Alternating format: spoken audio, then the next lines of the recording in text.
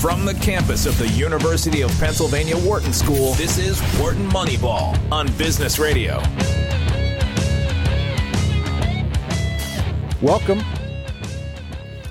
to Wharton Moneyball. Welcome to 2 hours of sports analytics here on Business Radio, Sirius XM Business Radio. This is Cade Massey hosting this afternoon, that is, with Shane Jensen and Audie Weiner, statistic professors, longtime collaborators, my co-host here at Wharton Moneyball for 9+ years. We're on the other side of 9 years. Our fourth co-host, Eric Bradlow, is away doing Eric Bradlow things this week. He will be back. We are set up for a couple of guests mid-show, Qs 2 and 3. We are going to have open lines, open topics here in Q1 and Q4. We've got some very important topics to cover. My sense, I got my guys here chomping at the bit. The old phrase, chomping at the bit. We got a couple of guys in the corral here in the barn, chomping at the bit. Can you keep carrying these like horse analogies through the entire episode? Is there anything? I work on it, Shane. I know horse racing is your favorite. Yeah, your favorite that's topic. right. That's right. All right, let's just dive in, gentlemen. We've got my understanding is that they start playing baseball for real. Yeah. For the reals. Well, they were already playing baseball for real in the World Baseball Classic. Right. But this is for real. For real. I actually went to a spring training game for the very first time in the home ballpark of the Oakland A's. So I guess in San Francisco, Oakland area, they start their spring training. They conclude their spring training in their actual parks. They don't do that at other places. And is Oakland still in the old Oakland Stadium that's so controversial? Yeah, the Coliseum. The Coliseum. It was a fun day because it was easy to get to, easy to get tickets, easy to park. I bribed the guy because I came an hour late. He took $10 in cash instead of the $30 credit amount. That was great. Scandalous, Audie. Scandalous. But you just walk in. It was a beautiful game. Beautiful, beautiful day. Giants pretty much clobbered them. But it was my first chance to see the quick pace of the game, and it's just a delight. Mm-hmm. Really? So this was something that Matty Datz reported to us from his adventure in spring training. Tell us your experience as a fan, a spectator, with the new clock. Well, basically, you don't have this interminable time between pitches. It was averaging over 30 seconds, and now it's 20 seconds is the maximum. But they typically do, a little less than that. I mean, so they're averaging, I think, substantially less than 20 seconds. Is it almost jarring? Is you feel it kind of bumping up against you throughout because you're not accustomed to that, right? Well, I mean, this is what it was when I was a kid. I was watching on TV. It's going to take me a little getting used to because the bathroom breaks I would take or like how focused I have to be. You kind of have to keep up with it more. I mean, that's not a bad thing for a sport that you actually have to. They've designed it so they have to pay attention more closely, but that is something I'm experiencing. I follow that. At the stadium, it's fantastic because the stadium, you're watching the game, and there really isn't. That's the point. But when you're home, I suppose, and I haven't experienced this yet because I'm not really watching spring training games. When you're home, when you have your computer open, you have a book open, then it might be a little jarring because you can't multitask that easily. Yeah, that's one of my favorite aspects of baseball. Perhaps maybe one of the reasons why I like to engage with so many games individually across a season is because I multitask through them. You can't multitask through football. I watched every Eagles game this year. It's interesting. I wouldn't have known that just that slack that exists in the way they've played baseball over the last few years. That slack is what it makes it so amenable to multitasking. Mm-hmm. I mean, I still manage to multitask. I mean, also just the frequency of things actually happening. I think you can still multitask even with that pace, but it is going to be an adjustment to that. What you didn't go out there to watch baseball in Oakland? No, of course not. It just turns out I had a free afternoon, and I met the head of operations there the day before at a dinner, and he said, "Come on by." So I did. Great. Well, the opening day is on Thursday. I assume that's a small opening day. No, they're rolling it out full throttle. Really? It's 15 games, all 30 teams. Wow. Yanks are starting. And they're starting with interleague. I mean, it's crazy. That's the more thing. Again, there's more balance. Another part of the major changes this season is a much more balanced schedule. Okay, so when you say that, my first thought was that they went away from this heavily, disproportionately within division, not just within league, but within division. Now they're slacking on that, but is it also changing the amount of interleague Yes, play? Yeah. So basically now there's a reduced number of in-division games, and within league you play basically a home and away against every other non-division team, and you also play one series against every team in the other league. Okay, and so it's home or away. So over 2 years, it's probably balanced home and away. Exactly. Can't stand it. You can't stand it? Arr, I'm a traditionalist. You like the unbalanced schedules? No, I like the balance within the league and within the divisions. I think that's fantastic. It was not fair in some sense to the American League East, where everybody was terrific and they played each other a lot, making other leagues have an advantage against them. Divisions have an advantage. But I guess as a traditionalist, I like the idea that there's really two sports going on. There's National League and American League. You lost that dislike battle. I lost that bout. I certainly agree. A long time ago. But this year it really is extensive. I mean, Yankees are playing the Giants, and then next week they're playing the Phillies. I mean, what the? This is not baseball. The Yankees play the Red Sox and the Tigers. Yeah, I'd much rather see the Tampa Bay Rays 17 times a season. No, I don't than like have that. the Phillies see Ohtani or like something like that's true. But having Ohtani come to town this year. So give me a sense. So presumably, are they 15-15 across the divisions, across the league? Yeah. Okay, so they've got 15 series, so maybe 45 games across league. 45 out of 162, so more than a quarter. Approximately a quarter of their games are interleague play. Yep. Got it. Okay. And then what's the change within division? How much did they used to be? And now it used to be 19, and now it's 7-7 in the division, 7 home, 7 away. So it's 14 from 19 down to 14 in the division. But outside the division is going to have to take up probably substantially less. 3-3. 3-3. Yeah, still a lot. It's still pretty small. That's outside the division within the league. Yeah, right. Okay. Yeah. Well, I'm excited for it. I like 12 and 12. It's yet another positive result, and I think the only real reason to oppose that kind of thing is that, again, as you're just opposed to change. If you're kind of an old school baseball fan, opposed to change. Okay, resist change. But Adi, even things that could use some fixing. But Adi has used some fixing. I like that. That sounds southern of you. Yeah. Use some fixing. But Adi has shown some openness to some of these innovations, these rule innovations in recent years. Like he's not. But I mean, you're also a traditionalist on the whole robo-ump thing.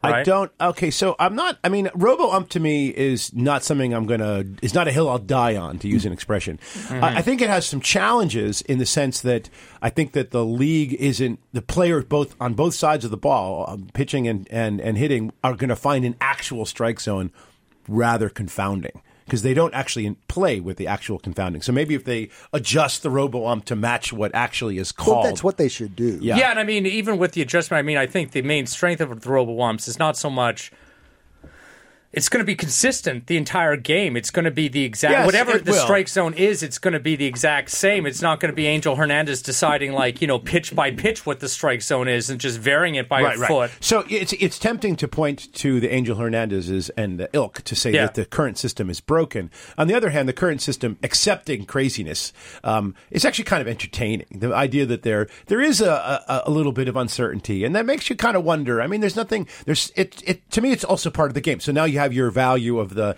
conservative traditionalist ideas that this is just part of the game, and that it makes it interesting and part of the entertainment factor.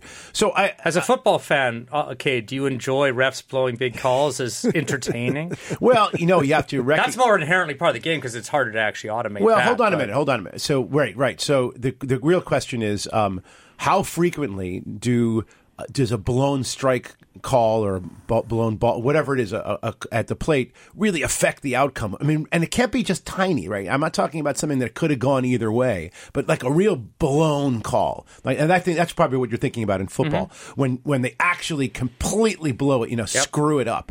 And to me, that doesn't happen very often. When there's a mistake, it happens all the time. That a really bad strike call ends a game. Happens all the time. It's also, it feels, even just a little bit of that feels inexcusable. When that's something that is completely automatable. I mean, again, we're still going to have umpires. They're still going to be employed. I'm not cutting jobs here. They're still going to need to bang calls at home play. They're still going to have a role that is not currently automatable. But why not take something where they have a lot of arbitrary influence and no transparency, no accountability, and remove it as a task because it is fully automatable. Well, let's go back to that. Why don't we just introduce some accountability? Because we can't. I mean, I think I assume that there's been attempts to introduce accountability for the last 100 years of baseball. It's not like they're like, no, but they have. And if you look, it's actually some remarkable data on learning is how much the accuracy of umpire calls at the pitcher have improved. Ball strike, they improved once we got the technology that they could review their performance after each game. I mean, it's like it's cruising along flat. That technology comes in. Those are all from the minor league kind of studies, right? These are Major League Baseball studies, and they just on the 45-degree angle start going up in accuracy when the technology comes in. Because I've seen a lot of the minor league umpires definitely respond very well to kind of but that's a minor league umpires are actually incentivized to get better. Major league umpires like Angel Hernandez has certainly not changed over time, and we're not introducing accountability. I mean, he's still doing things like the World Series, even though he's unambiguously known to be terrible. Yep. When was the umpire union strike? That's from our childhood. There was some. There was one. It was a long time ago. And my understanding is, why can't we just replace them? I mean, right. What's the big deal? Unions, man. You can't just go throwing unions out. No, yeah, and I mean, I guess probably replacing them with humans that are probably, I mean, at least some of the umpires at the Major League Baseball level are probably the elitist that we can be as humans at doing this task. Assuming the ones that really are trying hard to do the task properly. Mm-hmm. But that's still not going to be as good as a computer doing it. Did y'all see that call from that minor college game a couple of weeks ago that was so egregious that it was like leading ESPN? The guy got suspended. I mean, that was really something. Did we ever hear the backstory on why he was so committed to calling that guy out on strikes? Because I think there's a lot of them. They're just they're kind of the cops of the baseball diamond too, and they don't like their authority questioned. I mean, Real Muto just got thrown out. First time he's ever been thrown out of a game. In a spring training game, no less. In a spring training game because there was some it was like. He took the midway when he was getting the ball. The umpire was trying to hand him a new ball to throw in, and somehow Real Muto dropped his glove. There was like a miscommunication, and the umpire took it personally and just tossed him. It was crazy. And I mean...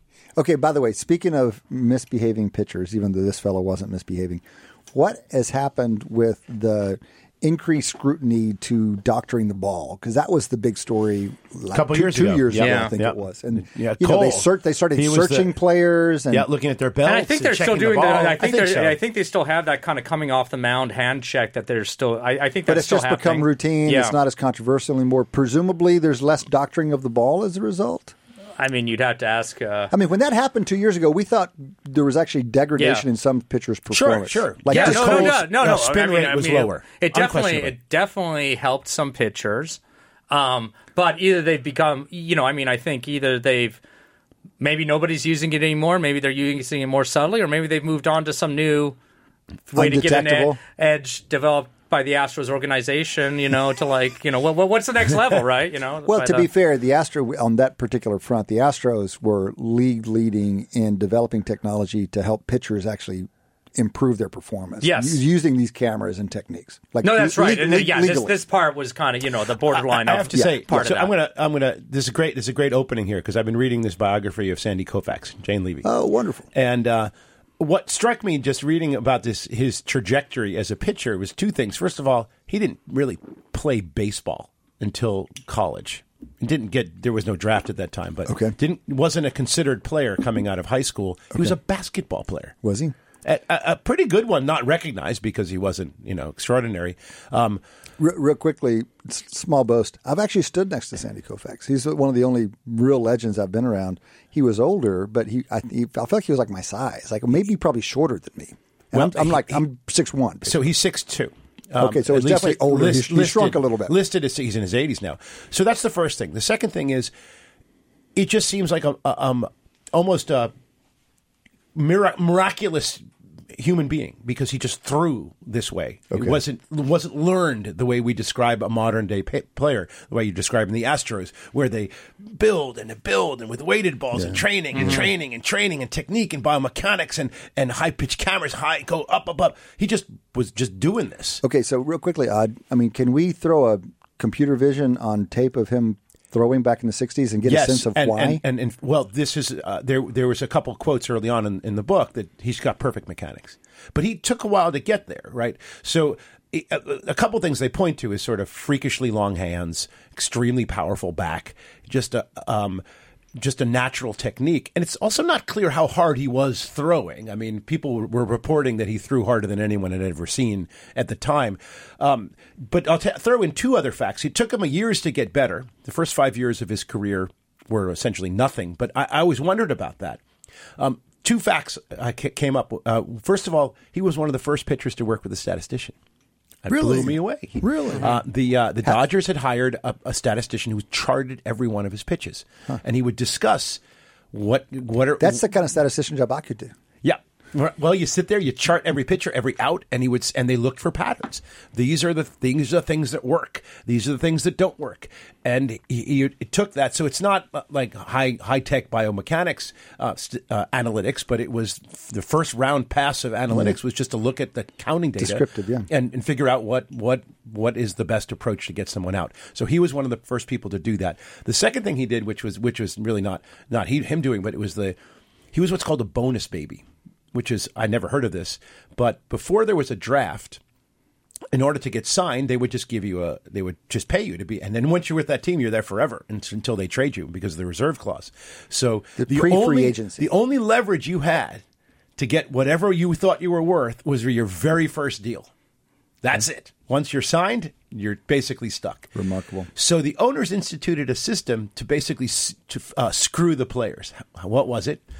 If you were paid more than $20,000, this probably changed by the year, but in the year he was signed in 55, it was $20,000.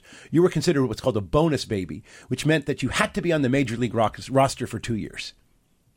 So if you got that much money or more, and Koufax got more than that, you couldn't play in the minors. You had to be on the major league roster, which was a terrible thing for the development of the player. Why would the owners want that? Because they wanted the teams to very, very, very reluctantly do it. Oh. And they wanted the players to have an incentive not to do it. And it hurt Sandy Koufax terribly. I see. Because he couldn't develop. The guy had played 1 year at the University of Cincinnati. That's it. Never a day in the minors. Huh. At 19 years old, he's on the Dodgers staff. Useless. He couldn't control. He had no control. Wow. And he couldn't basically play for 2 years. How high? You say he wasn't drafted. He played. How there wasn't the a draft. The draft came about. How did the Dodgers acquire him? Find him? Acquire him? Well, he was from Brooklyn. He just essentially showed up at an open tryout. Huh. And a couple teams showed interest in him. Okay, but this is how they did it. There were open tryouts back then, is what you're telling me. Yes. In the 50s. Well, they would play. First of all, there's a couple things. First of all, there was serious high-level professional ball outside of the major leagues and the minors. There were incredible numbers of independent baseball teams. So a guy like DiMaggio, when he was noticed, he played for the Seals of San Francisco, the Pacific Coast League, big professional league, but not the majors. So there were lots of opportunities for them to play professional balls, but Sandy Koufax didn't. He didn't do any of that. Mm-hmm. No professional ball until the majors. Mm-hmm. Not a day. It's amazing. Amazing. All right. Tell us more about Sandy Koufax. I could hear about this guy forever. I mean, when you say perfect mechanics, too. Well, not clear perfect he got mechanics there, for but later. Performance. Yeah. Not for robustness. Because obviously he's famous for having this incredible peak, but not being able to sustain it. Characterize his major league career for us. It's very simple. 11 years. 5 years. Either not playing much at all, the first couple, or playing at a average rate. Okay. With lots of walks and lots of super high quality starts, but also some not so high quality starts. Okay. Back in that day, how many starts did a guy have in a season? A starter every day was over 40. Okay. And we're not now at 32. So Drysdale, who was the star pitcher for the Dodgers, had 40 or 42. And of those 40, how often would they throw a complete game? A good pitcher? 20-25. About two-thirds of them. I've actually got a kind of a fun modern statistic for complete games. Have you guys ever heard of the Maddox? Stat called the Maddox? Yeah. Hold on, let's guess what the stat called. Yeah. I would have thought it would be control related. But it is, indirectly. How much? No, just lay it on us. A Maddox is when a pitcher throws a shutout of 9 or more innings with fewer than 100 pitches. I see. It's named after Greg Maddux because he has the most by any player. He has had 13 of those type games. But they're rare, and they're increasingly rare now. Well, it's than hard they to used do to if be. you're a strikeout pitcher, because a strikeout pitcher uses a few more pitches to get people out than a non-strikeout pitcher. Because Maddux was not afraid of contact. He would just keep the ball over the plate, keep it down or whatever. Yes, yep. And so that's an easier way to do it. I mean, how many shutouts did he have that were over 100 pitches? Oh, that weren't Maddox's? Yeah. Probably at least twice that. I would guess. 9 Just because inning 100 shutouts, pitches 9 is inning like shutouts. So, to getting back to Koufax, so what made Koufax so particular amazing is... But hold on, that, you described his first 5 years. You didn't tell us what happened after that. So what ended up happening was he showed incredible flashes of brilliance, but he really wasn't played that much. And he never really became a full-time starter until his 5th or 6th year. Okay. Which is kind of nutty. That the management, remember, he was really young, right? So say real quickly, these days half of a major league roster is pitchers. Yeah, I mean, if he was guys. starting at 19 those first 5 years, I mean, a normal modern player would also not have played much for the major league team in those first 5 years That's right. either, so that's not unusual. Except he was taking up a spot on the major league team. Right. But I guess in terms of his accumulated career stats and performance, it's not but he was playing unusual. in the majors, and majors are a little better than the minors. He wasn't getting the reps. And he wasn't getting the reps. That was the real issue. In the first 3 years, he basically barely pitched at all. And that's the here's a good stat. Here's a fun one. After the Dodgers won the World Series in 1955, where he was on the roster and basically didn't play, you know where he went right after that? To Columbia University, where he was getting a degree to take his class, to go to a class. Huh. And in fact, he asked the professor if he could leave early to go to the party. All right, Imagine that. But just remind us what he did in the subsequent 6 years that made him a Hall of Famer. Well, he probably had the best 5 years, consecutive 5 years of any pitcher who has ever had, in Major League Baseball. 5 years, average ERA. At least best 5 years until Pedro. Well, no. So if you adjust Pedro, you have to adjust for the fact that Pedro pitched in the crazy steroid era. So Pedro's years are terrific, adjusted for that. But if you actually just do raw 5 years, just raw, plain... By what metrics? You always want to strikeouts. adjust Of course you do. for error in this calculation. For the moment, let's just go raw. By what metrics? ERA, strikeouts, complete games, shutouts, numbers of amazing games, just dominance. Mm-hmm. Absolute dominance. He was the dominant pitcher for 5 years. And each of those 5 seasons could have been the best 5 seasons all-time. And then he walked away while he was still quite Well, he was around good. 30. He just left early. He just couldn't. He said, "I'm going to lose injuries." I'm going to use. No, he was still pitching. He said, "I'm going to lose the use of my arm." Oh wow. Okay. Well, we'd have any way to fix these ligaments, right? So you just pitch through it. And so he's like, "I'm not going to be able to do this and still have the use of my arm." I'm gonna. Yeah, so I mean, he retired due to injury. So he's actually very interesting because he's someone who. Usually to get in the Hall of Fame, you have to have 2 things, which is some kind of longevity and peak quality. He absolutely did not have longevity. Yeah. No, I mean, I think if you're top 5 peak all time, it doesn't matter what longevity is. Because Pedro is another example. I was going to ask for another top five peaks all time, but not having the longevity to justify it. And you contrast those with somebody like Mike Mussina. So Mike Mussina and Pedro Martinez actually have opposites, pretty similar total WAR values, achieved very different ways. You know, Pedro had this amazing peak, but did not pitch for as many years. Mike Mussina was just kind of one of the most consistent number 2 pitchers of all time, basically. For like 17 years in a row, he basically did the exact same thing. Who are other canonical examples of got there via peak but not longevity? Bob Gibson. I mean, mostly pitchers, right? Yeah, you typically would see this. I don't think you can do it on the hitting side. I mean, we talked about Mike Trout, for example. Like, if Mike Trout retired tomorrow, would he be a Hall of Famer? Yes. I think we all consensusly agree because his peakdom has been so strong but he didn't have a burn-in period. Mike Trout I think it is certainly the case that, it's less likely, most of the kind of big, amazing peak, but no longevity is pitchers because they're the ones more likely to have a really career-shortened kind of injury sort of situation. I mean, Bo Jackson, if he could have played baseball for 15 years, maybe would have, who knows? If he got another couple years before being injured, he was just so. But his numbers were never anything. He was just so fun to watch. He just did some exciting things. Yeah. Okay, we're going to have to leave, but before we do, I want to touch base on Shane's where he is on the Red Sox, because the Red Sox are this incredible roller coaster team. Yeah. And he's sitting here, week of the season opening games, and he's beaming and he's excited. He's wearing his Sox hat as always. What is your expectation for this team? I expect them to finish last in the AL East this year.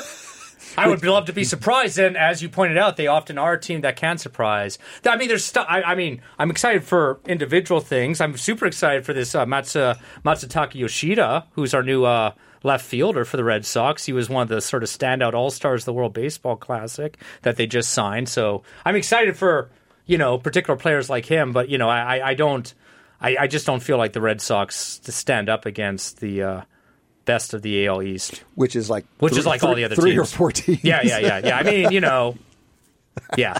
I mean, I would be shocked if they finished higher than the Yankees or Blue Jays. Maybe they can get ahead of like the Orioles or Rays, okay. But I would be very pleasantly surprised if they ended up being a contender. Okay. That can happen, though. They've done it before. Okay. Well, we've got some more baseball coming up. Our guest in Q2 is Scott Powers. Scott used to be the assistant general manager for the Houston Astros. So I think we've got some more baseball coming up next quarter. Come back and join us for that after the break. You're listening to Wharton Moneyball on Business Radio.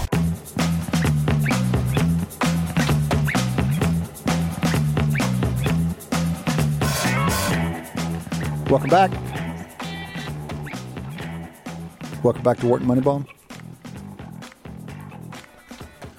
Welcome back to 2 hours of sports analytics here on SiriusXM Business Radio. Huntsman Hall, the Business Radio studio in Huntsman Hall. We're in person. Shane is to my right. Adi's straight away. This is Cade Massey. The Eric Bradlow chair is empty. We miss Eric this week. He'll be back. He's out doing Eric things. We are delighted to welcome onto the show now for the first time, and I suspect not the last time, Scott Powers. Scott is assistant professor of sports analytics at Rice University. Brand new position for him, but also the university, giving a tenure-track slot to sports analytics. It's in the School of Social Sciences down there. Scott was most recently the assistant general manager of the Houston Astros. That would be the 2022 World Series champion Houston Astros. Before that, analytics and research with the Dodgers for 4 or 5 years. Scott is a statistician by training. He's done undergrad in stats. He's done master's in stats. He's done PhD in stats, 3 different fantastic universities. We are delighted to have him on the show here for the first time. Scott, afternoon. Thanks for making time for us. Thanks, Cade. Glad to be here. Doug Fearing wanted me to say hello. Well, we got to see Doug in Boston a couple weeks ago. I'm always glad for the chance to visit with him. Scott is working with Zealous on a part-time basis. Zealous Analytics, that's the group that Doug runs. We've had a number of their employees, managers, leaders, statisticians on the show over the years. Zealous, one of the top sports analytics groups out there, unquestionably. So, Scott, congratulations on that position. You're throwing together a nice mix of jobs here, man. Working for World Series winning teams, pulling down an academic job, doing consulting with the best organization out there. That's pretty good, Scott. That's pretty good. What would you say your calling card is in the world of sports analytics? What's the edge you bring to the table most often? I'm sure you bring more than one, but what's the thing that Scott Powers brings to the table as a statistician? I've always thought that there are 3 primary areas of application of sport analytics. First, it's player evaluation. Second, it's player development. And third, it's in-game strategy. For me personally, my bread and butter is player evaluation and projections. That's what I was really passionate about when I was in school and what a lot of my work focused on when I worked with teams. Mm-hmm. Is that mostly at the rookie, I don't know what the right term is, high school, college draft, or is it more, do you continue with that projection work with once players have been signed or in the system somewhere? Absolutely. Major league players, minor league players, amateur players, even the major league players, you think we have so much data on them that it's not difficult anymore. But even the projections that we're producing on major league players, you'd be surprised, even the best projections, how high those standard errors are. Well, the inherent standard error in the game is just so large. It's a binomial, with 600 at-bats and pretty low P, and it's still a pretty high variance, just the basic in-game intrinsic variance. But that's your perspective. You're reacting as a very experienced statistician, and I appreciate what Scott's saying. Scott's saying, look, you'd think all the hard forecasting would be at the amateur level, but it turns out not even just minor league, even major league players forecasting, which is terrifically interesting for these teams making free agent signings, for example. I mean, you would think, you've seen a guy play 5 or 6 years, they signing, they know what they're getting. Oh, man. Well, and I mean, I assume kind of the challenge of projecting kind of changes is different between the minor leagues and the major leagues. I mean, I assume, minor leagues, it's hard to project actual performance because you just have less historical data. Major leagues, you've got a lot more historical data, but they're aging, and so a big part of kind of a projection is probably trying to model injury or trying to model availability, and that's going to become harder as you get older. So it's kind of, I think there's probably kind of inherent challenges to projection in either case. I think so many projection techniques are really about estimating how good is this player right now. Whereas when you talk about minor leaguers, you talk about college players, it's a different question, which is how good can this player be in the future? Now, Adi, you were talking about the irreducible error in those projections. Yeah. And the point that really has surprised me throughout my career is even if you don't include the irreducible error and you just say, what's our standard error on the mean projection for this player? You'd be surprised how big those standard errors are too. Well, give us a sense of that. Give us some stat and where you're just looking at the mean. You're basically saying some latent variable, some latent performance variable underneath here. What kind of range do you have around that for a major league player? I like what you're saying. You're saying we're just trying to estimate how good they actually are. Despite everyone watching this player, it's still an estimate. Well, so let's give an example. For example, take someone like Aaron Judge. Last year he had 62 home runs. That's probably quite a high number on the luck side. I mean, we all probably would agree he had to have gotten substantially lucky. But what would you estimate it as his mean? Let's say don't normalize out the number of at bats. What would be the standard error on the expected number of home runs? On the expected number. Great. It's funny. So often in the front office, we aren't thinking specifically about home runs, but we're thinking about the unit of runs and how home runs, doubles, singles, how those map up to runs. And so it's harder for me to think about translating to home runs. But if you're talking about a mean projection for Aaron Judge, I wouldn't be shocked if your mean projection had a standard error of 5 home runs, which is a lot, right? If you start talking about 2 standard deviations in either direction from that mean. 30 to 50, probably in that range is what I would guess. And you think that's kind of the standard error kind of across all equal, like where there's the same amount of, you're not baking in possibility of injury and just not playing a lot of games into that standard. That standard error, assuming he plays every game this season, it's still plus or minus 5.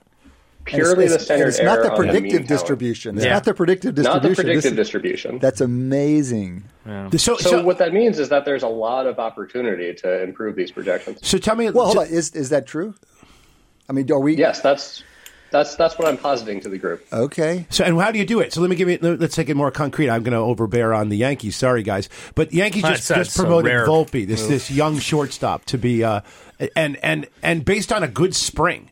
Is that useful? I mean, it always seemed to me that just seemed to be kind of bullshitty. The guy hits 300 and a few home runs in spring. We're going to dump the projected starter for this 20-year-old kid or 19-year-old kid or whoever old he is. Surely that's partly developmentally based in some way. I don't know. The projected starter is not very good. Yeah, right. Peraza. Okay.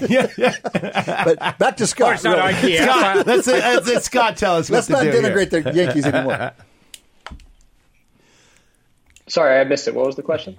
Should you? I mean, do you get advantage? And what you do with a young player like Volpe, where you've seen 1 year at AA, 1 spring, and is there any secret sauce in there? Right? Or are you just looking at the numbers? We're going to spring training stats are tough. I've seen some research to show that there is a little bit of signal there, but the ratio of signal to noise is so much lower for spring training than it is for regular season performance. Mm-hmm. Mm-hmm. So to the extent that this decision probably is therefore more informed by just kind of scouting and the usual kind of things that we do with minor league baseball players, right? It's not, I assume it's not because of this. Like if he'd gone out and had a mediocre spring, he wouldn't be there at all. I mean, that's the thing I'm going to stand up and say that this is a stupid move. You know what I love about working with the baseball team and how it contrasts with academic work is how often you will focus on individual predictions. So you talk about Volpe, for example. I'm sure that the Yankees have a projection for that player. And the thing that floored me about working in a front office is how often you will focus on a single prediction from a model and talk about, is it high, is it low? And in some ways that flies in the face of what you learn in statistics classes, right? Where it's all about, well, what is the average error from this model? And if you have a single outlier in terms of residual, well, that fits into some distribution, and you don't spend a lot of time thinking about that individual data point. Yeah, so I mean, I guess it's that what you're saying is that, a front office might be getting overly excited about some player that they kind of point predict is going to be in like the 90th percentile at their position, whereas, they might be better off getting excited about some player that maybe is only at the 70th percentile, but much more consistently so. You've got to kind of balance like a mean prediction with how much variability or uncertainty you have in that. Somebody like Volpe maybe has I think we'd call that a high ceiling, but because we just don't have enough data, maybe they would prefer whoever is next up, Peraza, I guess. Peraza played last year. He right. So we've got more data on him, but lower ceiling.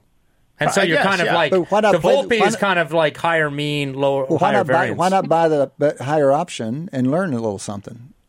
I mean, to me, he's a great candidate to play every day in the minors. And then also, don't you get time? Isn't that what happened to the delay of the start so that you get 6 years of control when they're better? They bring him up now. They've changed the rules a little bit on that, though. That seems to still be a mechanism. But you're right. It's like it's probably perhaps, again, better from Volpe's developmental process to get I want to say that I admire Adi's ability to sneak Yankee therapy. As a person who sneaks Longhorn therapy in here all the time, I'm totally impressed with what he did. But let's go back to Scott's position that he thinks that we can improve the certainty around our estimates of mean performance. So we were just giving an example, like roughly 30 to 50 is our 95% confidence interval for the number of home runs Aaron Judge will hit. Expected, not the expect that our 95% confidence around the expected number. And Scott's saying, we can do better. So give us some examples of how we're getting better, how we could do better, how we think we're going to get better on these kinds of forecasts in baseball. I think it's an arms race to gather better information. What kinds of information?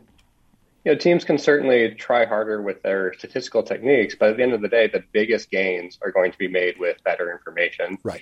Across the league this year, they're introducing Hawkeye high frame rate tracking data that's going to include limb tracking for the batter and pitcher. And I think that's going to give you a lot more information about what the batter is doing in the box versus simply what the outcome was of how he hit the ball. Okay, hold on. This is the kind of thing that we've had off field for a while, right? But now we're going to have it on field. Is that the difference?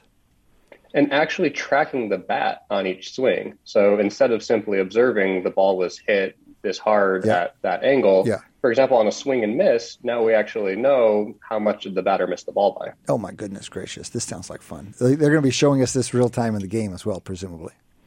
But even this leaves a lot unanswered because, you hear it all the time about how mental hitting is. And so much of what is actually happening when the batter takes a swing is happening between the ears, right? Yeah. And then he's firing his muscles to manipulate the bat into the part of the zone where he thinks the ball is going to be.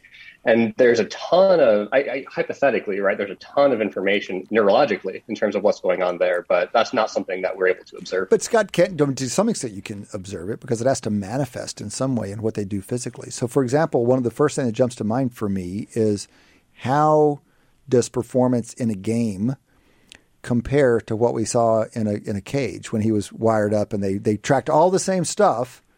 Outside the game situation, some guys probably change quite a bit under pressure, and some guys, the best guys, presumably look the same as you go from practice to game. And you'll be able to make that comparison with this technology, yes?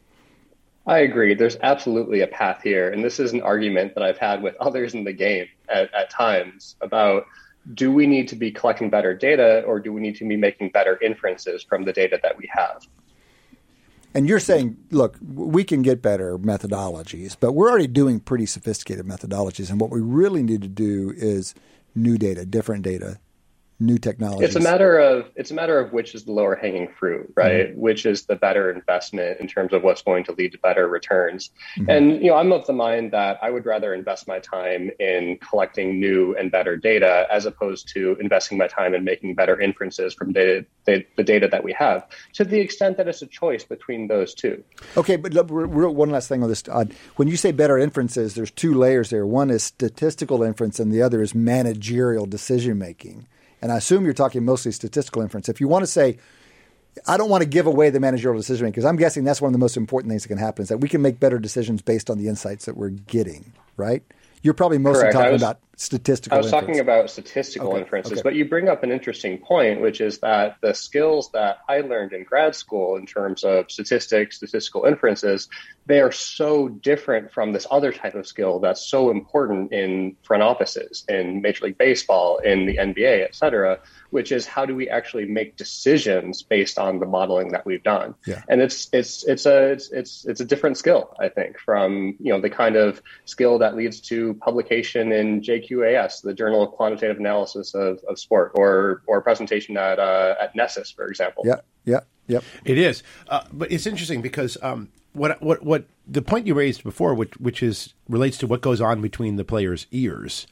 That's a certain level of what I would call another level of irreducible variability, unless you believe you can forecast what kind of mental state the players are going to be in. So, for example, if you say Aaron Judge is plus or minus 10 home runs off of, say, a mean of, say, 40, and then expected value, that the reason why we have that uncertainty could be because we just don't quite figure out what kind of hitter he is. We don't really know. Because we haven't seen enough data, or we don't know what kind of hitter he will be because Aaron Judge has got stuff, but it's his mind that makes him either the high end of that or the low end of that. I guess what I want is your opinion on, is that something that we can ever find information on, or is it just what makes the players change from year to year, is they just have different approaches and their head matters? I love that question, and it's another one about which I've had arguments with colleagues in the past of like how much of the batter is irreducible error versus how much can we predict. Right. And as statisticians, we are very comfortable calling things irreducible error. We're very comfortable saying that there's a coin flip involved here. It has some probability P, and that's the best we can do. But conversations I've had with people who have grown up more in the game, they're less comfortable with that idea, and they want to force us to push our predictions P closer to 0 or closer to 1, thus reducing that irreducible error. Do you think we as statisticians or analysts are too comfortable? Because on the one hand, we can say, we understand uncertainty better, but is it at some levels? I sometimes feel we're kind of punting by just folding everything into error, essentially. Say, irreducible error. And you're saying the guys on the field, the guys in the building have to make decisions. They push us. Are we just punting in some sense? Are we lazy with that?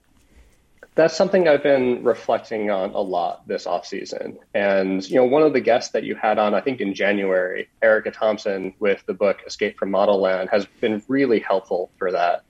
I was reflecting on, my time with the Dodgers, and Andrew Friedman would always ask me this question about this player or that player. He'd ask me to dig in on this player's projection or dig in on that player's projection. And I hated that question because I didn't understand what he meant. In statistics classes, you don't dig into individual predictions. You dig into model diagnostics. But after having read Escape from Model Land and having reflected on it, I think I understand better now where Andrew was coming from with that question, because there is subjectivity involved in creating these models. So do it, Scott. Make that connection to Erica's work a little more concrete. Like, what would you say you learned from that as it applies to what your general manager is asking you to do? So, what I learned from reading Erica's book, learned is the wrong word. What Erica's book reminded me and made me reflect on is that when you're building these models, there's subjectivity involved in terms of the decisions that you make. And the way that Dr. Thompson puts it is that you are necessarily making assumptions in model land that are not literally true about the real world. So given that these assumptions are not literally true, you don't want to take the predictions from your model and treat them as the truth. There's a lot of subjectivity involved in translating those predictions into decisions in the real world. Mm-hmm. Mm-hmm. Mm-hmm. I guess I would want to be particular concrete. I think the point you make is really, really good. And we in our classes never focus on one prediction. That's just how it works. And in fact, we actually have a theorem. It's one of the most important theorems in statistics. It's often called Stein's paradox, having to do with the idea of shrinkage estimation. And if you're estimating, imagine you're estimating the home run rate of 10 baseball players, right? The technique that you would do is to treat them all as a group and then come up each with individual estimates and and you actually borrow information across each other. And that is the best estimate you can get in a pretty broad sense. But you're saying that your best estimate for any given player is both a function of his data, but also something about the data of people like him. Yep, other people. But it's interesting because if you're trying to make the best estimate for just that player, and not collectively as a group, you would ignore the other player's information. Or another thing, and it's very. In fact, it's a great article from the 1970s written about this paradox. And it's a funny bit because if you're trying to do the best for, say, estimation for the entire team, that's very different than if you were trying to do the best thing for that one player. Yeah, and I mean, it's kind of, I think, linked to sort of that sort of shrinkage concept is also linked. We talk, and we're probably going to spend the next couple of weeks talking about kind of projections of how teams are going to do in the season. I looked at the kind of projected win totals from Fangraphs or one of these things, and, of course, they're projected win totals for teams. Like, they never get higher than, 94 or 95 right. wins, because you would never want to project a team much higher than that. You want to kind of shrink, because you don't, for any one team, you don't want to necessarily bank on them being a 100-win team. That said, we probably are going to have at least one 100-win team. Oh, nearly 100% probability. In this upcoming season. But our projections, because we're projecting the entire collection of teams, you want to kind of pull them in. And so going back to players specifically, right? You produce projections for all of these players. Like Adi mentioned, you've got a collection of players. You're going to do some regression to the mean to share information across them.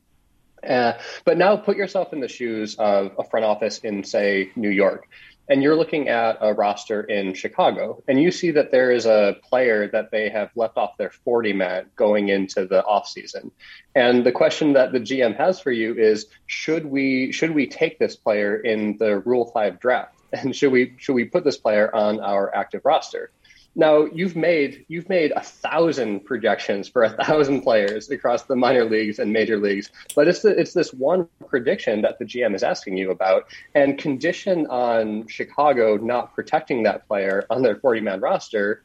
That tells you that maybe this is more likely to be a prediction that you've gotten wrong. Maybe your residual on this prediction is more likely to be negative rather than zero. Yeah. Well, that forces you to inquire why you ended up with a higher score than the team that released the player.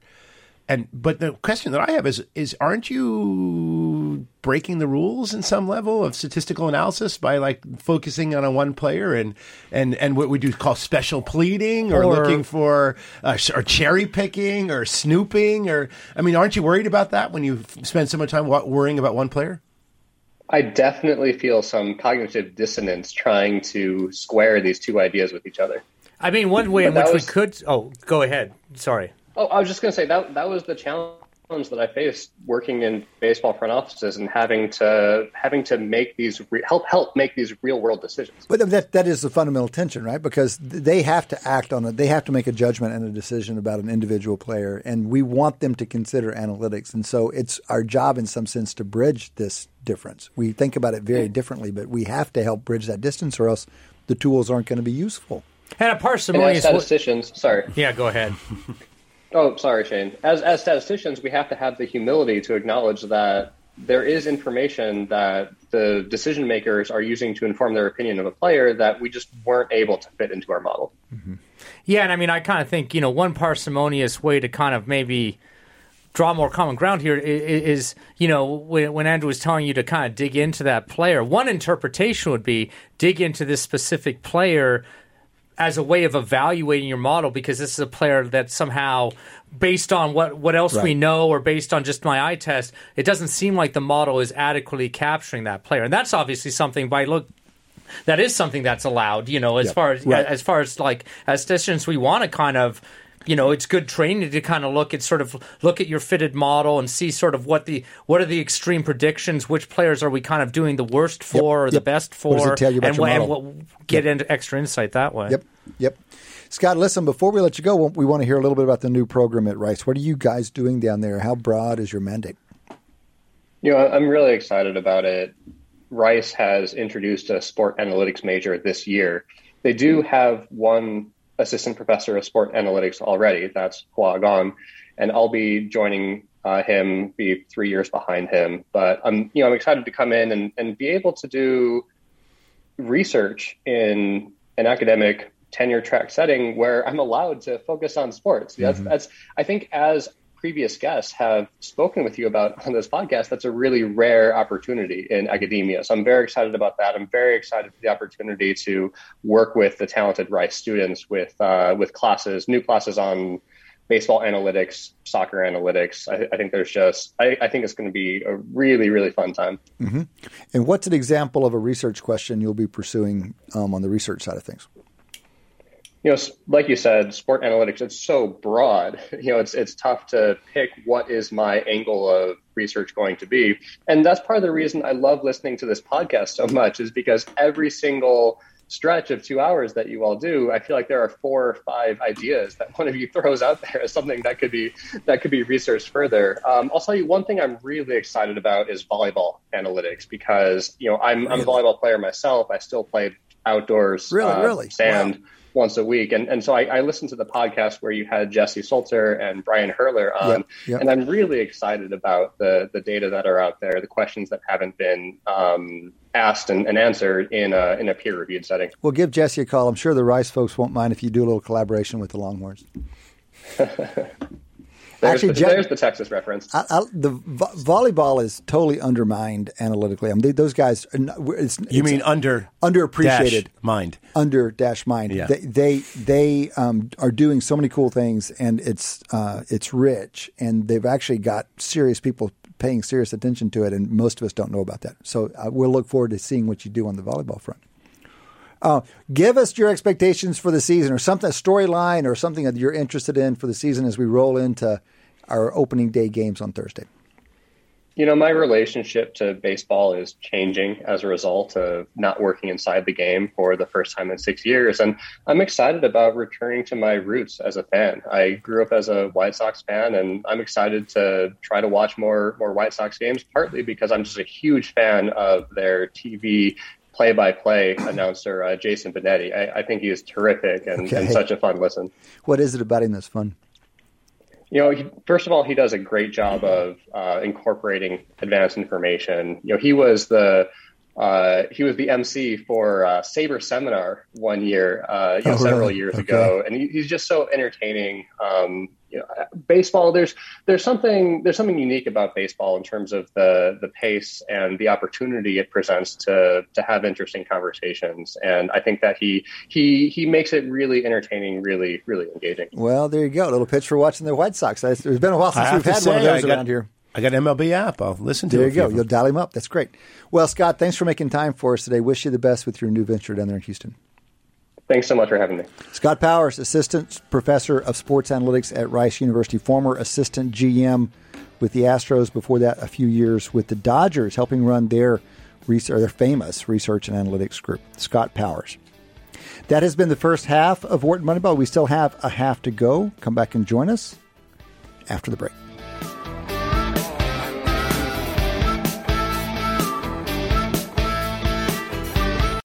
You're listening to Wharton Moneyball on Business Radio.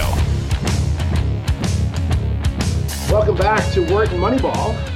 For this segment, I am alone here in the studio as my colleagues Cade and Shane and Eric's been away for the whole session, had to take a short absence. So it is my pleasure to introduce to you Dr. John Wherry, who's actually been on our show before. He is still the director of the Institute for Immunology at our very own University of Pennsylvania. He's also the co-director of the Parker Institute for Cancer Immunotherapy and the chair of the Department of Systems Pharmacology and Translational Therapeutics, and among, I think, quite a bunch of other prestigious titles.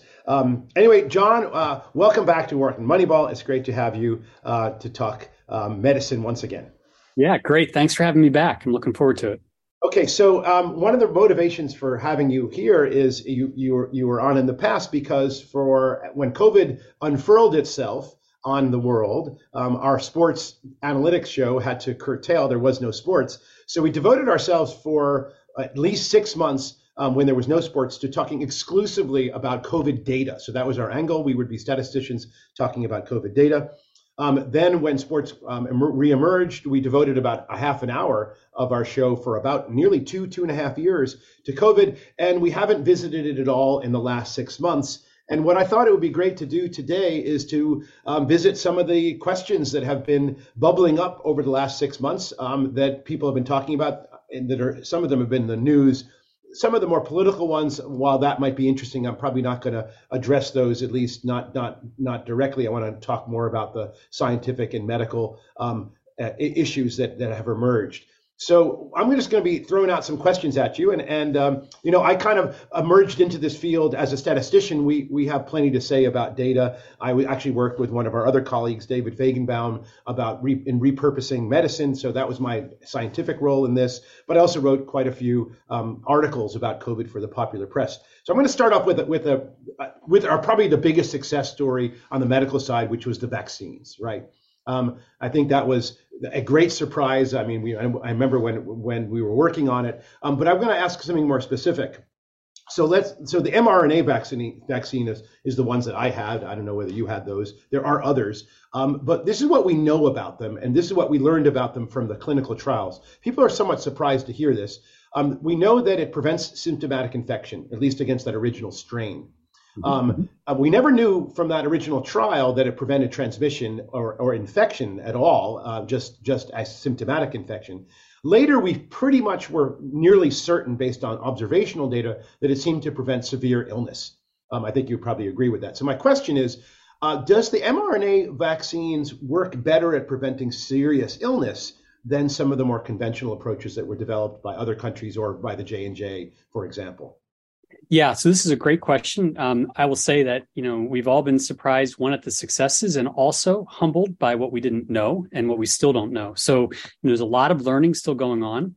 And, I think there's been an expectation that we have all the answers at the beginning of the problem, and we don't. As scientists, we continue to learn and have to, look at the data and try to explain what the data mean. So the answer to your question is yes, these mRNA vaccines do an incredibly good job at preventing from severe disease. That's one of the biggest benefits. They probably do a little bit less well at preventing sort of mild infections, right? So we all know that you've gotten the vaccine, you get COVID anyway. Yeah, you complain about it, but you complain about it from your couch sitting at home, not from an ICU bed.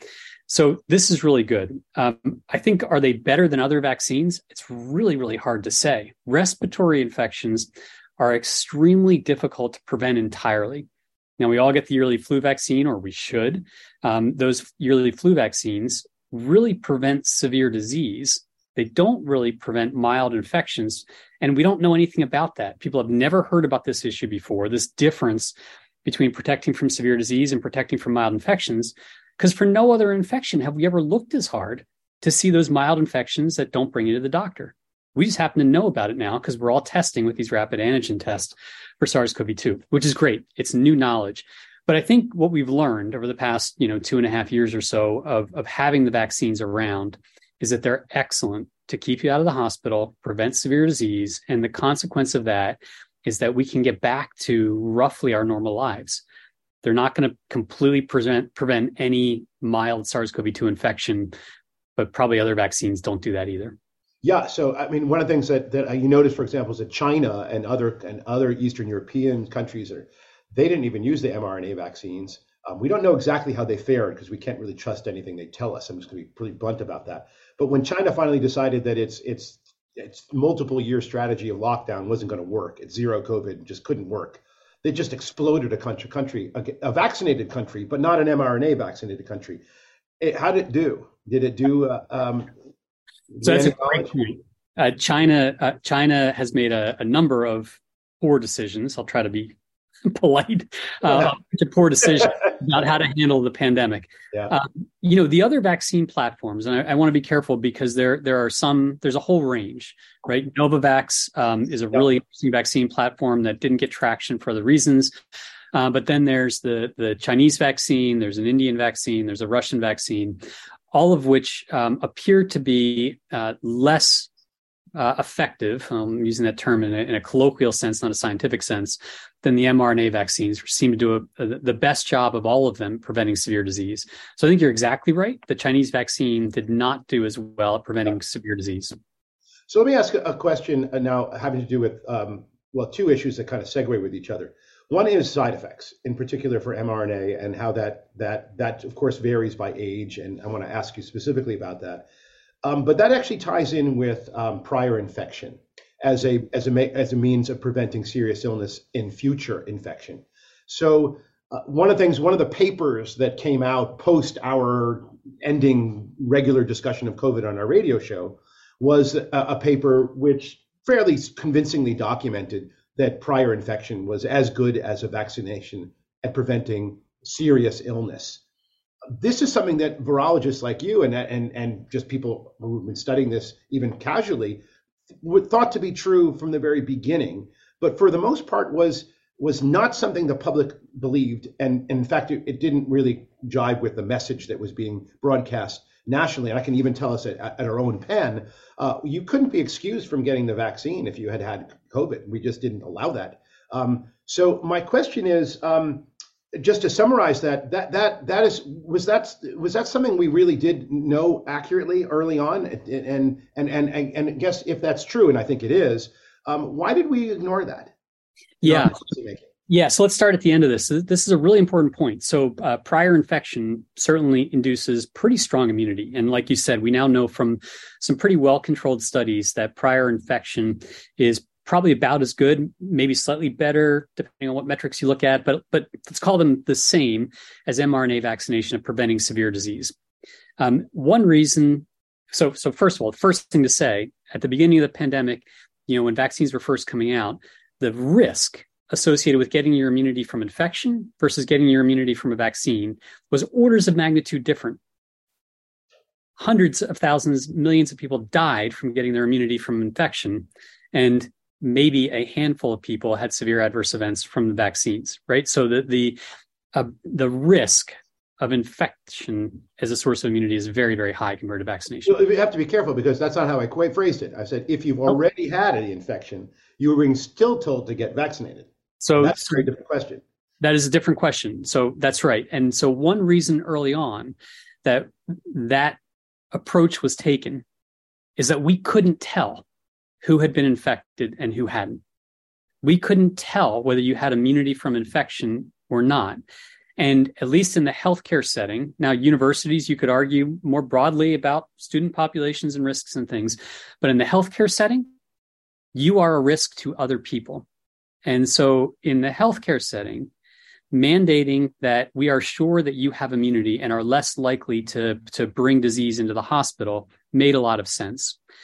We now have learned a lot since that time, and we can get into some of the nuances of that. But getting vaccinated after you've been infected, there is very little risk. There's no downside to that. And so the added risk that you're asking people to take by getting a vaccine after they've been infected is essentially, almost non-existent. So from a policy standpoint, if you can't tell who has immunity and who doesn't, we ask you to get vaccinated. Now, I think those policies outlived their usefulness, in my personal opinion.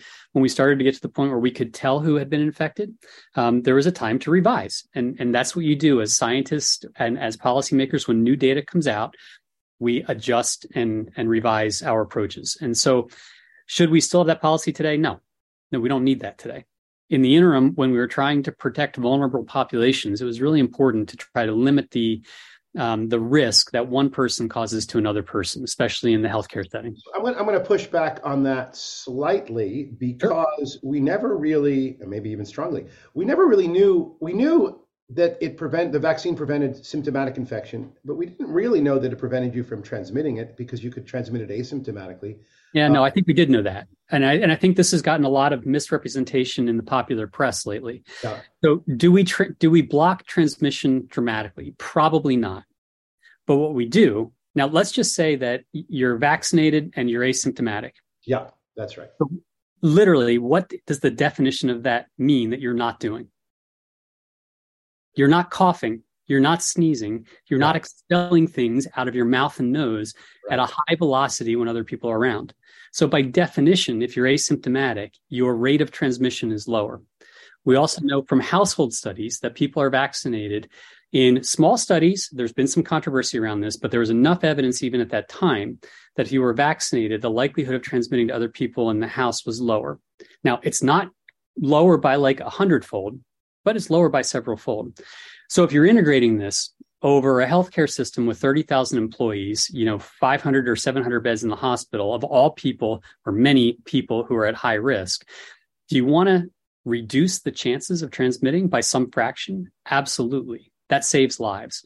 So the idea that vaccination or prior immunity does not reduce transmission is still a very confusing topic, but I think it's gotten misrepresented in the popular press because there are a handful of studies that have looked at it in a slightly casual way, to be honest. Well, so I guess I'm going to ask, so I think that might have been true in the first strain, but I can tell you now that our vaccination and our immunity was to the previous strains, and now we keep getting infected with the later strains.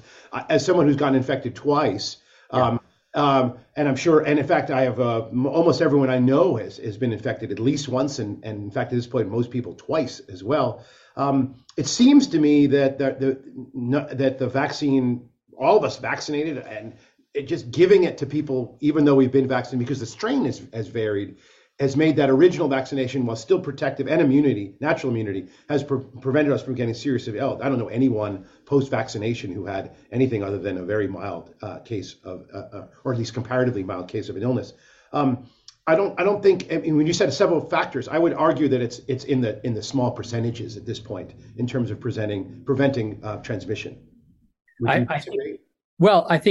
I think now, and I think it depends on the setting that you're talking about, right? So if you go into a nursing home setting, again, I use the example of coughing and sneezing and expelling a lot of material from where the infection is located.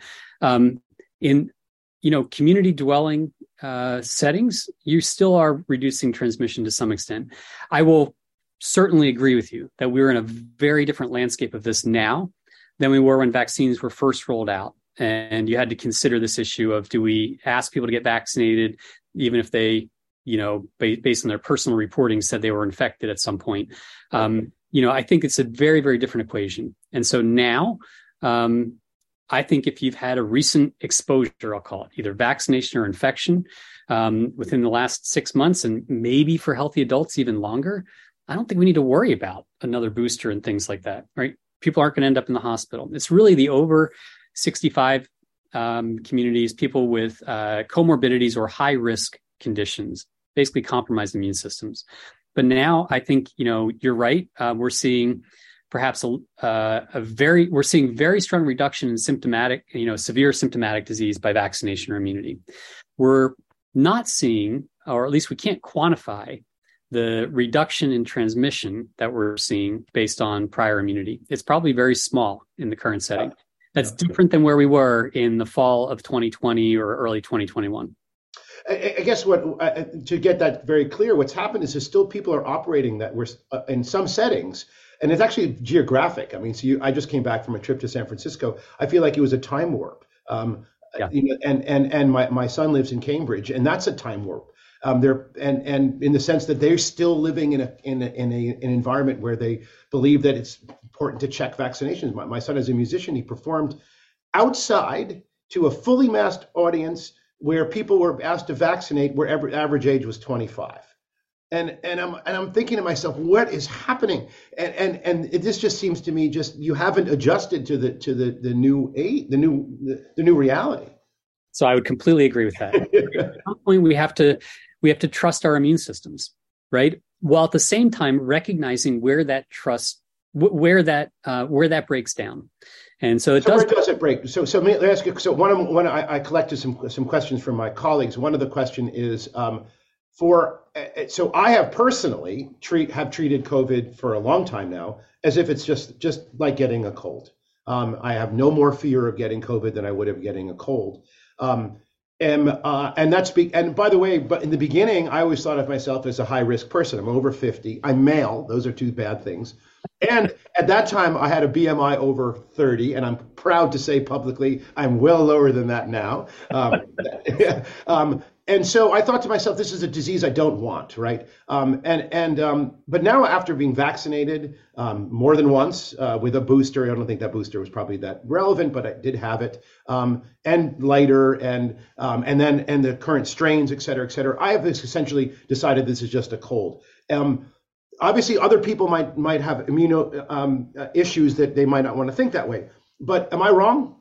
No, I don't think you are. And I think that this is part of the point of, using science and data to evolve and improve your understanding of a situation and the recommendations, societal recommendations. I will say we've been a little bit slow on that. And I think that slowness has been because we were shell-shocked with the 1,500, 2,000 deaths a day.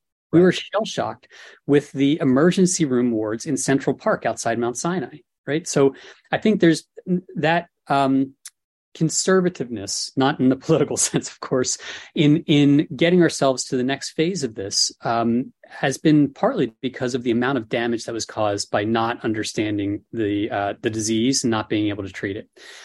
I'm with you. As a scientist who has studied this for the entire pandemic, I'm with you. For me, 51 and a half years old, reasonably healthy. I'm not concerned for myself. I mask when I go into the hospital. I don't have any reason to, but if I went to a nursing home, I would mask, N95 mask, worried about, possible transmitting to somebody who's immunocompromised. I recommend for everybody I know who has some comorbidity or something that would put them at high risk to stay up to date with their vaccinations. So let me ask you a question. I can respond to two of those. I'll start with the second one, which is, what are the comorbidities that are really functionally important? Because I've been hearing people talk about comorbidities, and I'm finding that it seems to be far greater than I believe is actually scientifically justified. Like I'll throw out one that I know is important. If you're actively treated for cancer, that's a major problem. What are the others that really are justifiable? Yeah. So I think there are three classes. And I think, cancer treatment is one for a variety of reasons, and it overlaps a little bit with the second one, which is immunocompromised. Now, you can be immunocompromised because of cancer treatment. You can also be frail because of cancer treatment and not, specifically immunocompromised. Transplant patients, there are a bunch of other diseases, autoimmune diseases, where you become immunocompromised because of the treatment for that disease. So cancer treatment, immunocompromised, and then I would say anybody else who is frail. And so frailty, there are true definitions of frailty from a medical standpoint, is also associated with old age. So, and this goes with every other respiratory virus we know about. A flu infection or an RSV infection in one of us in our early 50s or so is very different than that same infection in a 92-year-old who is bound to a wheelchair. It is just different no matter what other factors are going on.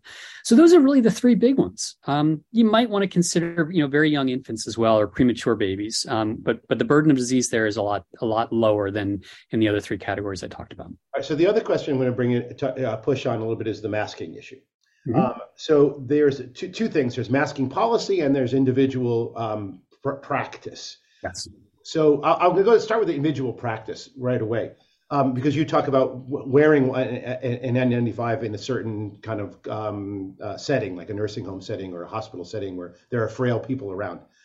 One of the things that you as a doctor are fully aware of is that a mask, in order to function, has to be properly fitted to your face. And And I've actually talked to people. I've never had a mask properly fitted because I'm not a medical professional who deals with actual sick people. But the ones who have told me about this say that it's an actual process where you find the one that actually fits your face. I have a big face, big nose, I would have to find the right one. I'd have to have it fitted to make sure that it's not leaking and have to be worn properly.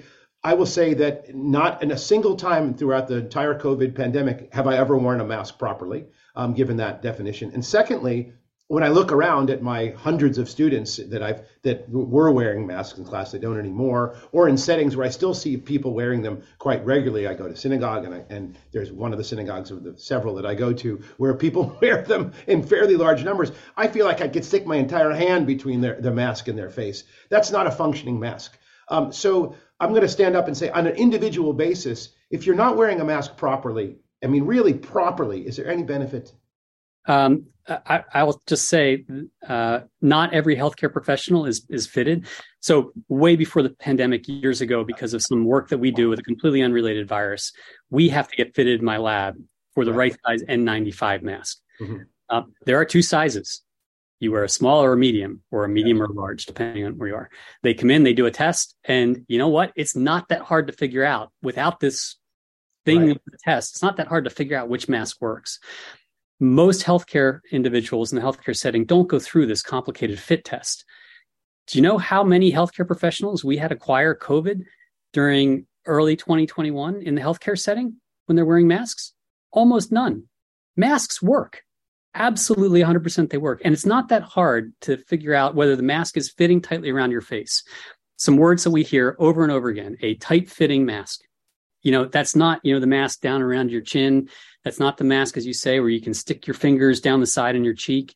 So I think that, again, from an individual standpoint, we'll get to policy in a second, which I have different opinions about. From an individual standpoint, masks can be very effective. There have been some studies that, again, made the popular press recently on meta-analyses of the effectiveness of masks that have been very, very poorly designed studies that have sent the wrong message.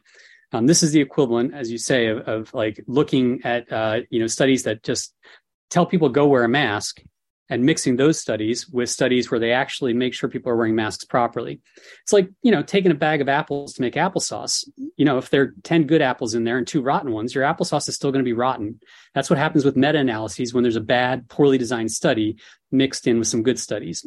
It turns out that masks really do work. They prevent transmission for sure. And they also reduce your chance of getting infected. You're absolutely right, only if worn properly. So if we're not, in a classroom setting, getting on an airplane, I'm not sure that we can quantify whether masks are valuable or not. In the healthcare setting, in nursing home settings where you have vulnerable populations, there's still absolutely value to individuals wearing masks. So I'm going to then go change it slightly, about still on mask, but almost no country outside of the United States implemented mask policies in children. Yeah, we did. And that seemed to be flying in the face of anything. I mean, it seemed to be carrying an idea way further than there was scientific merit. And at the same time, I'll speak economically. I'm a Wharton School business professor, I guess. There's a cost to wearing a mask as well. And when you're in school and you're trying to learn, and also in many settings that where I feel like being able to connect with the people near you is severely limited when your face is covered. I felt like we took this idea that masks can help and prevent infection in certain limited cases where they're properly worn in healthcare settings, and we generalized that almost as a totem, where this is what good people do, regardless of whether it's actually working. Yeah. So, this opens up, you said you didn't want to get into some of the political issues. This opens up a whole can of worms of places where we went astray during the pandemic. And I would say this is, that criticism is apolitical, and it's equally lobbed at both sides of the political aisle. There are a variety of settings where you had an inability to effectively mask, and yet we insisted upon it, right? How do you mask kids in a daycare setting? Yeah. Let's actually take early elementary school, because the pressures there, may have come from places where there was a big lever to pull. And I'm not calling this out specifically or being critical, but teachers unions had a lot to do with, masking kids who effectively can't mask, right? On the other side, there are a number of settings where you have immunocompromised or vulnerable kids going to school who are terrified of coming into a school where masks aren't being worn in the classroom.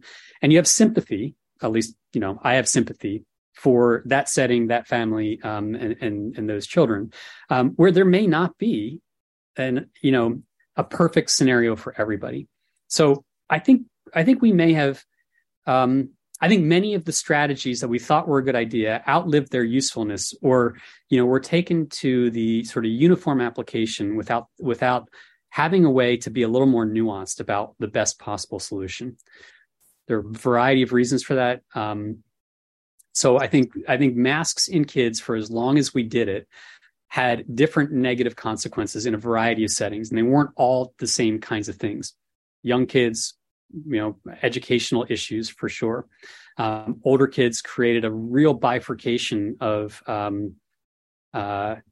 really political divide, even in teenagers, about these issues. And so it became really, really detrimental, I think, to the ecosystem of education. Not that we shouldn't have been masking at some point at some age kids in some settings, but the risk in kids was a lot lower than, say, nursing home or hospitalized settings. We also extrapolated. Now we're down to our final 3 minutes. I just want to ask a couple of questions that are maybe more direct. Paxlovid is still being recommended for people over 50, and it's based on data that a randomized double-blind controlled study on unvaccinated people. Right. What do you? When I got COVID for I think the second time, I was offered Paxlovid. I'm not taking that. And yet many people I know are taking it. What's the basis for recommending that for just people over 50, just blanket? Yeah. I mean, so this gets to a couple things. I know we don't have much time, but doing the proper study in people who are vaccinated is just prohibitively expensive and logistically infeasible now. So we can't do the study that we need. It's just right. No one's going to pay for it, and it's not going to be an easy study to do. So one reason why you're seeing Paxlovid still recommended is there is data that Paxlovid can reduce the likelihood of long COVID, right? And long COVID is a real issue, and we could talk some other time about defining it and what the real economic impact is, but it's very large. So if it reduces your likelihood of long COVID by 50%, there are a number of people who I think want that. So should we have that as an option? Sure, if the risk-benefit ratio there makes sense, I think it's okay. There's very little downside. We have not seen dramatic Paxlovid resistance coming up yet. So I think the downside of prescribing Paxlovid more broadly is very low. Okay, that's a good answer. we only have 2 minutes left, and I want to wrap up. So my last question is: we talked earlier about no downsides to vaccines. That's true for, relatively speaking, for someone our age, but I reacted very negatively when my son, who is in the early 20s bracket, was forced to do a second booster shot. I thought that was unfair, didn't provide any benefit on the positive side, and there's a small chance, but not insignificant, of some sort of heart inflammation. Is that a fair assessment? Yeah, well, I don't know. I think we are overreacting to a couple things in this sort of vaccine hesitancy or sort of vaccine thought. We have too much information. I know we don't have much time. The risk of myocarditis in that age bracket is lower than the severe adverse event rates for many other vaccines. It's very low. It's also almost uniformly completely reversible, right? So it's a serious event. It's scary, but it does not cause long-term effects. The question, I think the risk benefit thing here is, are you talking about benefiting only the 20-year-old, or are you talking about the potential benefit to others? The science has changed on this. The potential benefit of a third vaccine dose or a fourth vaccine dose for blocking transmission to others, very low. So I think we should be revising this. I don't think we need to be boosting 22-year-olds multiple times to prevent them getting other people sick. They can make the choice themselves if they want to protect themselves more. That's great. Anyway, John, I think we've come to our end of our 30 minutes. Thank you so much for joining us on Wharton Moneyball. And this has been the end of our third quarter, and we'll join you again after the break. You're listening to Wharton Moneyball on Business Radio.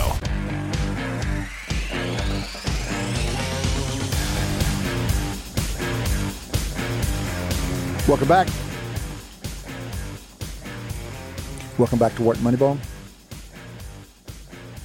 Welcome back to the fourth quarter of Wharton Moneyball. We do 2 hours here every week. We're recording this week on Tuesday afternoon, as we usually do, but we're in studio. We're not often in studio. Maybe, 10 or 12 weeks a year, something like that. We're on a stretch. We're enjoying it. Shane Jensen is here. Audie Weiner's here. This is Cade Massey. We've got open lines here in the fourth quarter coming out of our 2 interview segments, our 2 guest segments. We covered a little COVID there, Q3. Audie on with John Wherry, Dr. John Wherry here at the University of Pennsylvania.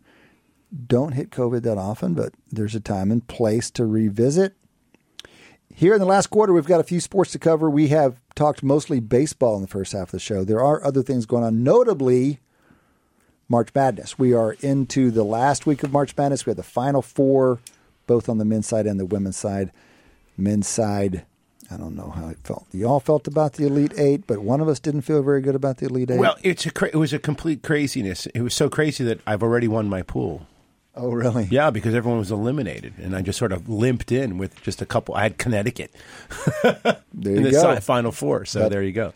Well, they are have you seen the odds? We should get the betting odds because they've got to be the hands down. Yes. I mean, Miami could give them some run, presumably, but they're presumably the hands down. I'll get those odds if y'all want to chat for a second. Yeah, well, I mean, kind of obviously what we've seen, depending on how you kind of measure, it's one of the most surprising Final Fours of all time. It's certainly, we were kind of discussing before the show, if you take that like some of the remaining seeds, it's 23 this year, and that's kind of, I think that's the second highest of all time. There was 20, I think it was 11 had a higher one, a Final Four than that.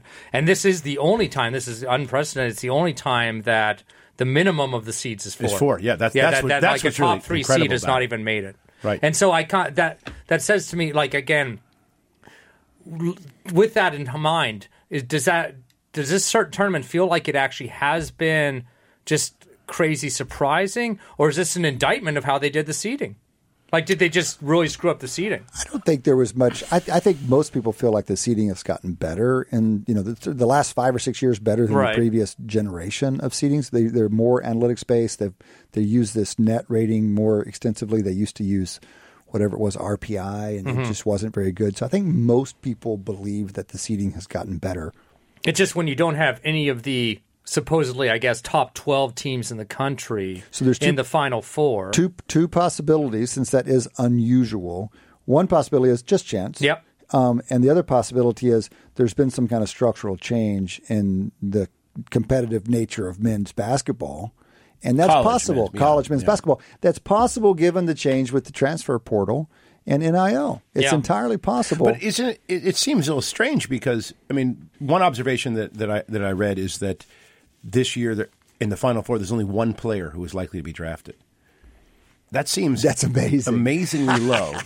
And that's obviously a function of the teams that are here. But where are the other 30? Or 9 or 60? There's 2 rounds, and so it's 60. Yeah. Some of those guys will be international. So I don't know how many, but not a trivial amount. So maybe 40 college picks or something. So it's not that many. And remember, there are 300 Division I, more than 300 Division I programs. So there's a lot of players out there. But I always thought it's still surprising. Basketball is a game that is very star-driven because that's possible. And you'd expect, therefore, at least 1 or 2 top teams with a star player to be here. Okay, but again, Cade kind of presented the one sort of way in which maybe structurally this isn't just chance what we're seeing this year. And if there is kind of greater parity across, say, the top 60 teams in the country because of the transfer portal or whatever other dynamics, then maybe you're still seeing top talent. The NBA is still very kind of top talent driven, but maybe those top talents are more uniformly spread among teams at the college level, and maybe hopefully at the NBA level eventually. There's one other factor that is ephemeral, and that is the COVID year. College athletes got this extra year. If they were eligible during the COVID year didn't count against them, even though they might have played a lot. And so it's just their choice. They have an option to stay. And so with redshirt, we've always had potential 5-year guys. Because of redshirt plus COVID, we have potential 6-year guys. And so we just get more seniority in this moment than we'll probably ever have again. And, one of the urban legends, I don't know if it's true or not, but one of the legends about March Madness is that senior heavy teams kind of outperform. Mm-hmm. And so if that's true, we've just got more senior heavy teams this year than we typically do. Yeah, I mean, if you think about what drives the victory in a basketball game, there's obviously individual talent, but there's also play style and practice. And you see that in the World Cup, the teams that play together all year round often overperform relative to the quality of their play. Well, and we said the same thing last week about the World Baseball Classic, that the Japanese team actually plays together for a longer period of time than the all-star team that the U.S. pulls together. So remember the stat we gave last week about the Sweet 16 teams, the number of transfer players in the rotations for those teams. So one, it varies. You had a team like Kansas State, all 9 of their guys in the main rotation were transfers. And you had a Princeton where none of their rotational guys were transfers. But the average across all 16 Sweet 16 teams was more than 3 in their rotation. More than 3. So something like a third or so, maybe more of a rotation was transfer players. That's just categorically different than we've ever had before. The role NIL plays is that it keeps people around, at least on the margin, it keeps people around that might have gone on to the G League or they might have gone to Europe because they've played a few years, they're ready to start making some money. They're like, well, here's a way to make a little money. You're not going to make that much in Europe anyway, so maybe you'll stay in school a little longer. Do we have a sense of the size of these NIL agreements for your typical transfer player like these? Well, do we have a sense of them at all, much less for transfer players? And I don't think we really do. These are all private. Nobody knows what they are? They're not all private, but they're mostly private, yes. And so every now and then you hear information about them. We hear more about more about football than on basketball. It's a great question, Odd. It's still kind of shaking out as well because, especially in football, the players get these big promises, but it's not yet clear that they're going to get what they're promised. It feels like these contracts that some professionals sign where they advertise this big number, but then it turns out a smaller number is actually guaranteed.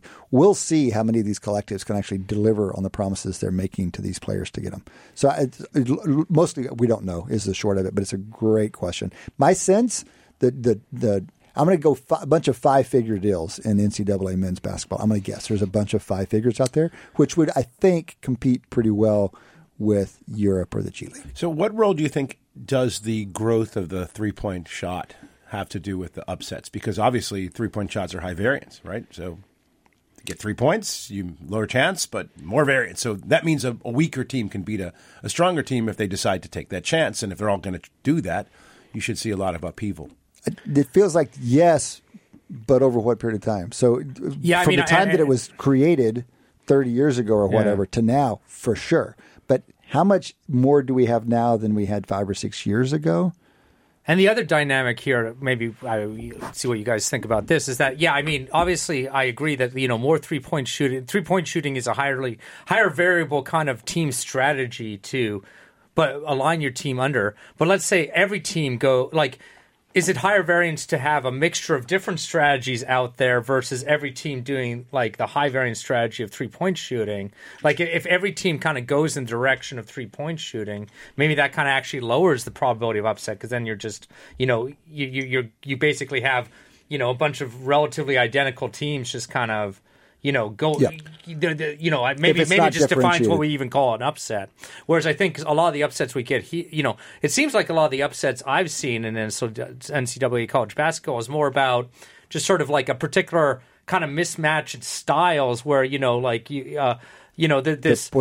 one loses to this 8 seed or whatever like that.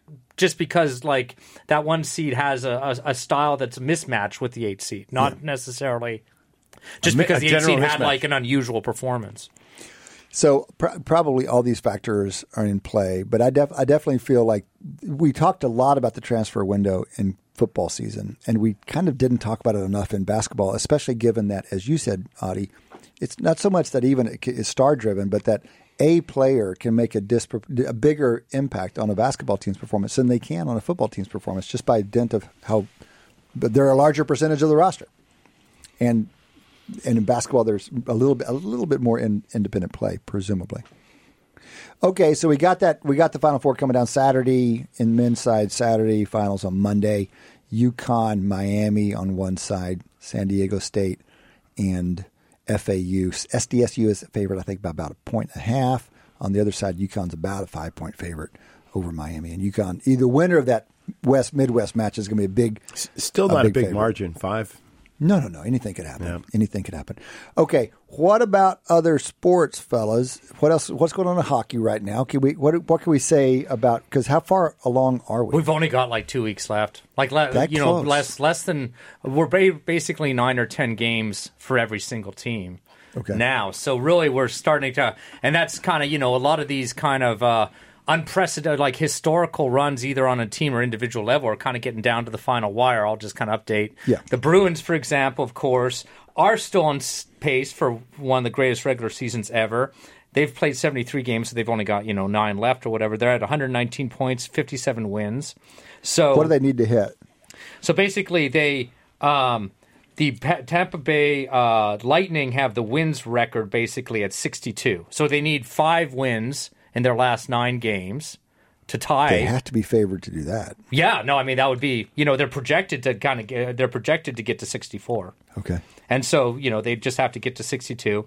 The point record is a little bit harder. They are at 119 points. They have to get to 132 points in the last 9 games. So again, but if they do 6 or 7 wins in the last 9 games, they'll beat both those records. Wow. Okay, so that's a fun one. Do we have any idea about the difficulty of their slate over those last 9 games? Because that should be a factor. Yeah, that should be a factor, and I haven't actually. I'm sure somebody out there like 538's run that sim, but I have not. But I would, given the pace at which they're beating teams, maybe it's less of a factor than true. It otherwise would That's be. True.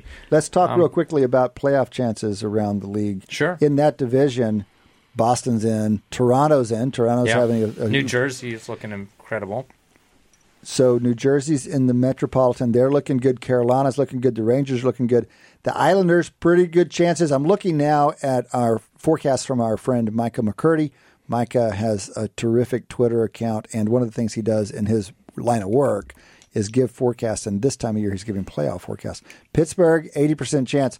It's kind of binary. It's like your Flames on the out west only have a 10% chance. Yeah. But it's kind of sorted. There's not a lot of drama. It looks like Washington is at 75%. They're the closest one to kind of in the there's middle. a lot of teams that have with a couple weeks less, there's not a lot of people right on the cusp. I mean, obviously the seedings themselves make a huge difference, so that's still to kind of be sorted out. But out west, too, worth mentioning, the Kraken are going to make the playoffs, or it looks highly likely to make the playoffs. Is this only their second year? Yeah. Okay. Well, how many teams make the playoffs? Is it half? It's 16 out of 30, so I guess slightly more than half. Touch more than half. Yeah, okay. That's right. And one thing worth noting in the West, obviously, is that the Avalanche are surging and are looking like the Stanley Cup, a Stanley Cup favorite again this year. Now they've had a lot of injuries early on, so they've they're coming together at the right time. So I think the out West they'll be a real threat too. Shane, what do you think of as a reasonable year-over-year average win probability? Stanley Cup win probability for the favorite team of the 16 entering the playoffs. Like the average favorite at the start of the playoffs, what is their Stanley Cup probability? I wouldn't go much more than, 1 over 16. I know you're going to go higher than that. Yeah, no, I am going to go higher than that. 10%? That low? 12%? I don't know. So it's like, let's go like market. I mean, this is again over most NHL seasons. Yeah, most NFL seasons. Yeah. I would have thought at least 15. It's still pretty low. 15's getting high pretty much. Because that's almost double. Base. Yeah. I'd go to a 2 times base for the best teams. Okay. I mean, so I know this is not a representative season. I can calculate that. Based on the historical data, we can look at that, right? Like how often the best team, wins. And again, well, I want to know the expectations. I mean, to what extent has the market captured the Shane Jensen rule that especially with NHL we're flipping coins? But also this season we've got a few like standout teams. Yes, that's right. They're going to come in much higher than base rate. They're going to come in higher than double base rate. So I'm curious how that stands relative to historical. Yeah, and I don't actually know. I haven't looked at the standings enough to sort of say, like, obviously Boston is just head and shoulders above everybody, but taking them out, whether there's actually more or less, kind of disparity among the top teams than in a typical NHL season. So, we could, 2 months from now, Boston could just kind of roll like they've been doing, and, we're talking about how it was very predictable. But every Bruins fan's thinking about that Tampa Bay Lightning season, not just because they're about to break the Tampa Bay Lightning wins record, but because they lost. Having set that wins record, they lost in the first round. In the first round, they lost in the first round. What are the current odds of the Bruins winning the Stanley Cup? McCurdy's, it's like probably I would guess like no higher than like 20. Okay, that's amazing. Yeah, all-time best team, possibly 20% chance. Yeah. I'm going to guess. We should guess at that number. I think 20 is good, and we can get McCurdy's number. We may have to pay for it. He has some stuff behind the paywall, but we should get it from Michael. Well, yeah, and I guess I'm trying to think across sports whether what the equivalent would be. Like the undefeated Patriots team, would you have given them more than 20% chance to win the Super Bowl going to the playoffs? Well, to begin with, there's fewer than 16 teams in the playoffs. So even base and they get a bye. And there's more variance. Less. We talk about this. This is one of our numbers we kick around. We probably ought to kick it around. Where the average favorite at the beginning of the NFL playoffs probably has a win the Super Bowl probability of 30%. I'm going to guess.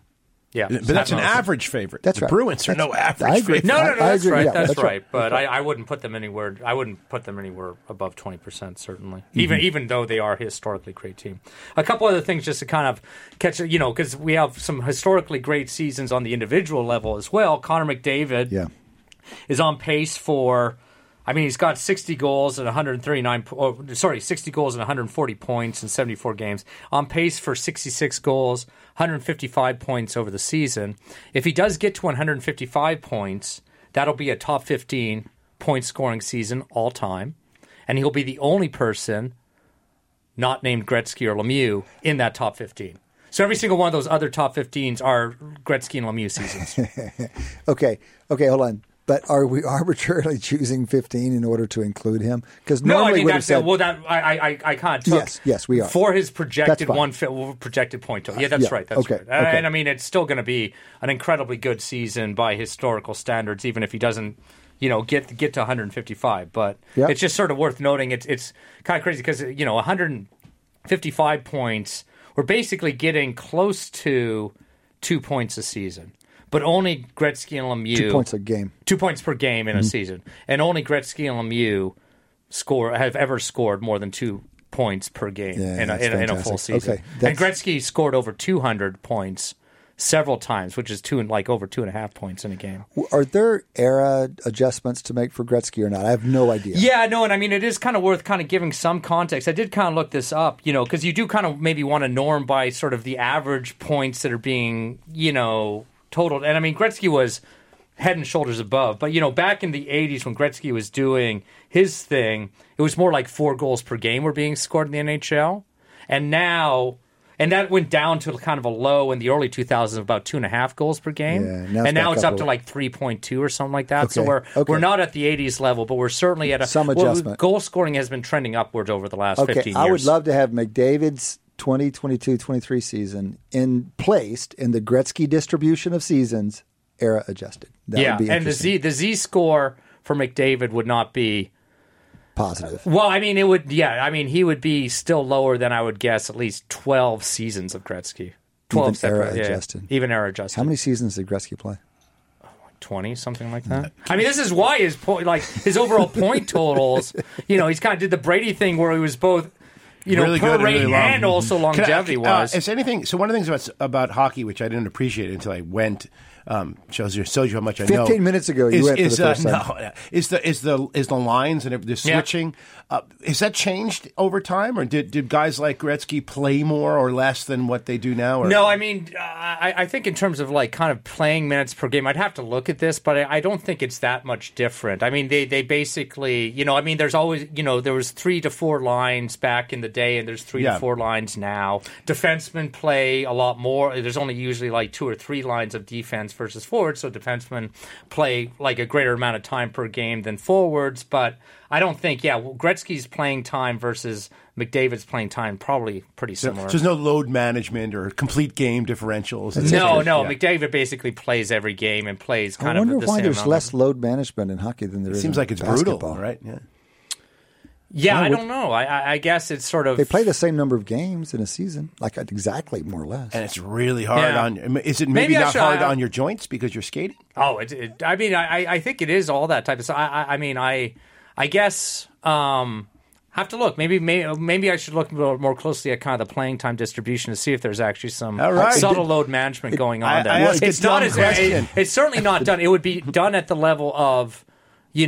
a few less minutes per game. This kind of it's not as obvious because the basketball load management is like you just, LeBron just won't play 12 out of the 80 games or something like that. But it's fascinating that there is that difference between the sports. I mean, it's only emerged in basketball. Why would it emerge in basketball in recent years and not emerge in hockey? It seems wise at some level in basketball, but why is that not? Why is it not the same in hockey? By the way, before we leave hockey, especially since we have Adi, our intuitive odds translator, I have the FanDuel and DraftKings odds for the Stanley Cup as of today. And Boston's plus 380. So they're going to be shorter. They're going to be shorter odds than we were thinking, I think. Yeah. What does 380 give us in probability terms, Adi? 22%. Okay, so we're not that far off. But you have to remember that's with some VIG. Remember that's because of the VIG in there, so. Which way does it take us then? They're giving you higher probability. Yeah, right. Okay. Second team, Colorado. You named it. Avs have been coming on. Third, Maple Leafs. Glad to see those guys. It's nice. They're kind of flying below the radar. The last couple of years they've come in high flying and then underperformed. Maybe it will help them to come in. And it's worth noting, since Austin Matthews and Mitch Marner got there, I don't think they've missed the playoffs for the last 6, 7, 8 seasons, which again is but it's a backhanded compliment when they haven't won a playoff series that's right. at the exact same time. I don't think Maple Leafs fans are taking salt. I mean, they should. As a Flames fan, making the playoffs 8 years in a row, take that to the bank. But, again, obviously the Maple Leaf fans have historically bigger dreams. I'm barely paying attention, but I believe they made some deadline trades that they don't usually make and brought in some more veteran guys. And maybe they're really aiming for that locker room playoff mentality that supposedly has been missing. The Leafs have been win now for 8 years or something like that. Well, it's fun. This is the playoff hockey, man. There's nothing like. Yeah, I can't wait. I cannot wait. My little analytics fantasy is to have player tracking on hockey, and we can see how different it is. Not only the playoffs, like overtime playoffs. It's different. All right, guys, that has been 4 quarters of Wharton Moneyball. 2 hours here on Business Radio for the whole team here. Eric Bradlow in absentia. Adi Weiner, who carried the load the whole way. Me and Shane Jensen, 3/4 of the way. Deion Simpkins, Associate Boss Man, appreciate it. Matty D, thanks for all you do. Thank you guys for listening. Come back and join us next time. Between now and then, enjoy your sports.